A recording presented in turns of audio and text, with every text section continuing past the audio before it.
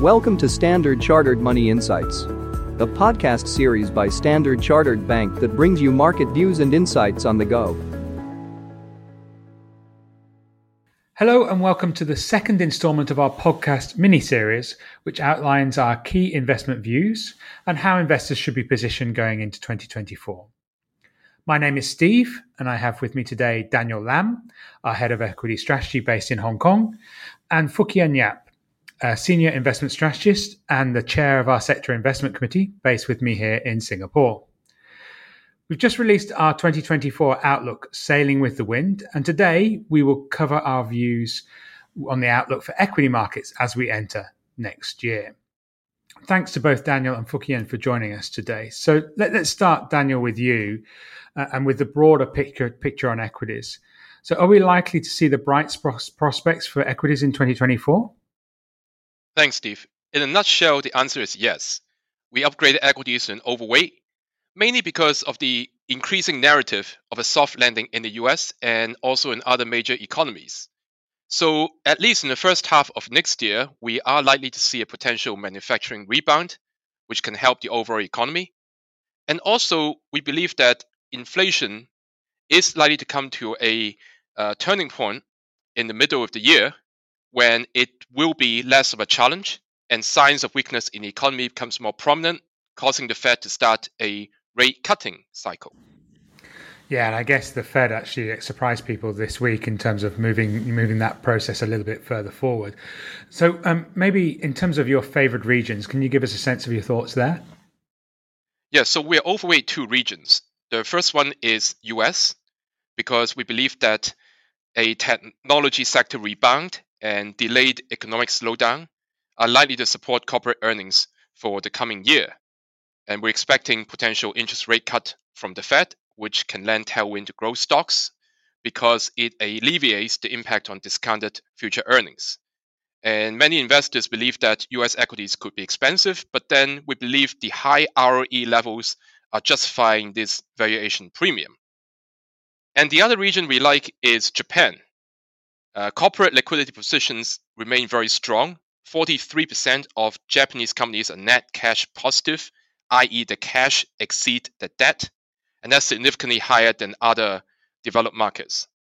And we have seen corporate reform initiatives in Japan, and we're likely to see more, which can boost company valuations. And of course, there's robust cash savings amongst local citizens and the reform of the Nippon Individual Savings Account, and that is likely to intensify domestic investment and also fund flow. The one downside for Japanese equities is the risk of a stronger yen, and that could be a headwind to corporate earnings. So therefore, we believe Japan equity investments should not be on a currency hedge basis. Okay, so overweight the US and Japan. What about Asia ex-Japan? Obviously, this is a key thing from our clients' perspective. So thoughts on the region and then on individual countries? Yes, so overall, we have a neutral weighting on Asia ex-Japan equities. So on the positive side, 12-month forward EPS growth in the region is the highest amongst the major regions. And diverging monetary policies between EM and DMs and some potential weakness in the US dollar next year is likely to support fund inflow.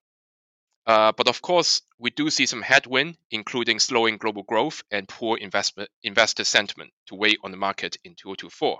Now, into individual countries, we have an overweight in Korean equities within the region because that reflects our expectations of a rebound in earnings growth next year. And that's mainly driven by a turnaround in the semiconductor industry. Valuation itself significantly moderated from extreme levels back in Q2 this year, and that provides a more attractive entry opportunity. Now, in terms of Chinese equities, investor positioning is very bearish and valuation is extremely cheap. But of course, we are facing some structural headwind, including the property market downturn and demographics. Any upside policy surprises, that could trigger some normalization in investor sentiment. Within China, we are actually neutral between onshore equities and offshore counterparts. And finally, the other key market in Asia ex-Japan is India. We are neutral in India. There's strong EPS growth and is also relatively insulated from China comparing to the EM peers. They are supportive factors. But of course, the valuation is quite expensive. The 12-month forward PE is around 21 times, and that is elevated in both absolute and relative terms. Okay, thanks, Daniel, for the sort of regional overview. Fuk Hien, let's maybe turn to you and look at equity sectors. So how do you approach this from a sector perspective across both developed markets? Well, maybe start with developed markets. Yeah, thanks, Steve. So we are taking a barbell strategy with regards to developed markets like the US and Europe. What this means is that we prefer to have a secular growth exposure balanced by a defensive sector.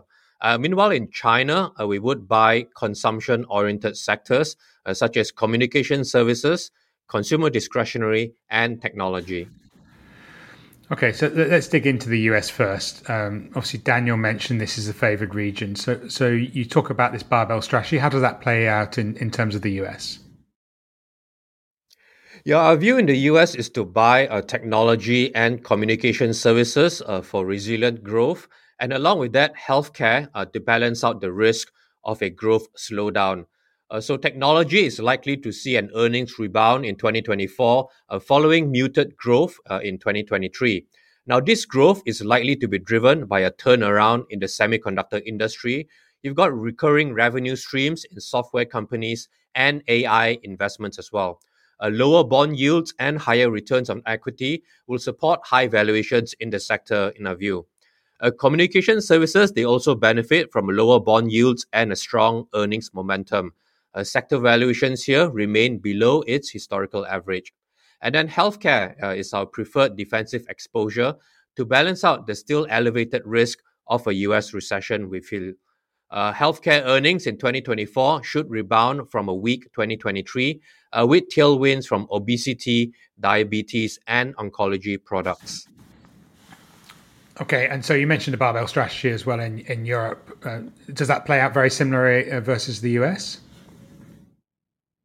Yeah, it's very similar in Europe. We are overweight technology, which you see offering the highest earnings growth this year and in 2024. Over 50% of the technology sector there comprises semiconductor companies, and they are likely to benefit from AI investments and unprecedented equipment demand in China. On the other end of the barbell, we are overweight healthcare to provide defensive exposure in a weak growth scenario. Drug prices in the sector, they've lagged inflation the past year, but it is catching up now, which is supportive of profit margins in the sector. Okay, and finally, let's talk about China. I guess, as we heard, from Daniel, very, very cheap, and maybe some stabilization in growth coming forward as well, but still concerns over the longer term outlook. But from a sector perspective, how do you play China? Yeah, our view is to buy three sectors in China. So historically, the dispersion of stock returns in China has been high, which points to attractive opportunities in sector selection. So firstly, we like communication services, which is dominated by media and entertainment companies that would benefit from greater consumer spending and further monetization opportunities in the internet platforms. And secondly, consumer discretionary would also benefit from policymakers' priority of boosting domestic consumption and China's cross-border e-commerce that is gaining traction. And thirdly, we upgraded technology in China to a buy. As the earnings cut in the tech hardware over the past 2 years, it could reverse in 2024 from restocking. So we see volume growth for tech products supporting the sector. Okay, thank you, Daniel and Fuk Hien, for joining us today and taking the time to outline our key market views as we head into 2024. And unfortunately, that's all we have time for today. Thank you, listener, also for joining us. You can find a copy of our 2024 Outlook report, Sailing with the Wind, at the link in the description. Alternatively, you'll be able to find it on our Standard Chartered Wealth Insights pages on either Facebook or LinkedIn. On Tuesday, I will be joined by Manpreet Gill to talk about the outlook for bond and currency markets in more detail. I look forward to talking to you all again then. Thank you so much. Thank you for listening to Standard Chartered Money Insights, a podcast series by Standard Chartered Bank. For more details, visit Market Views on the Go on our website or click the link in the description.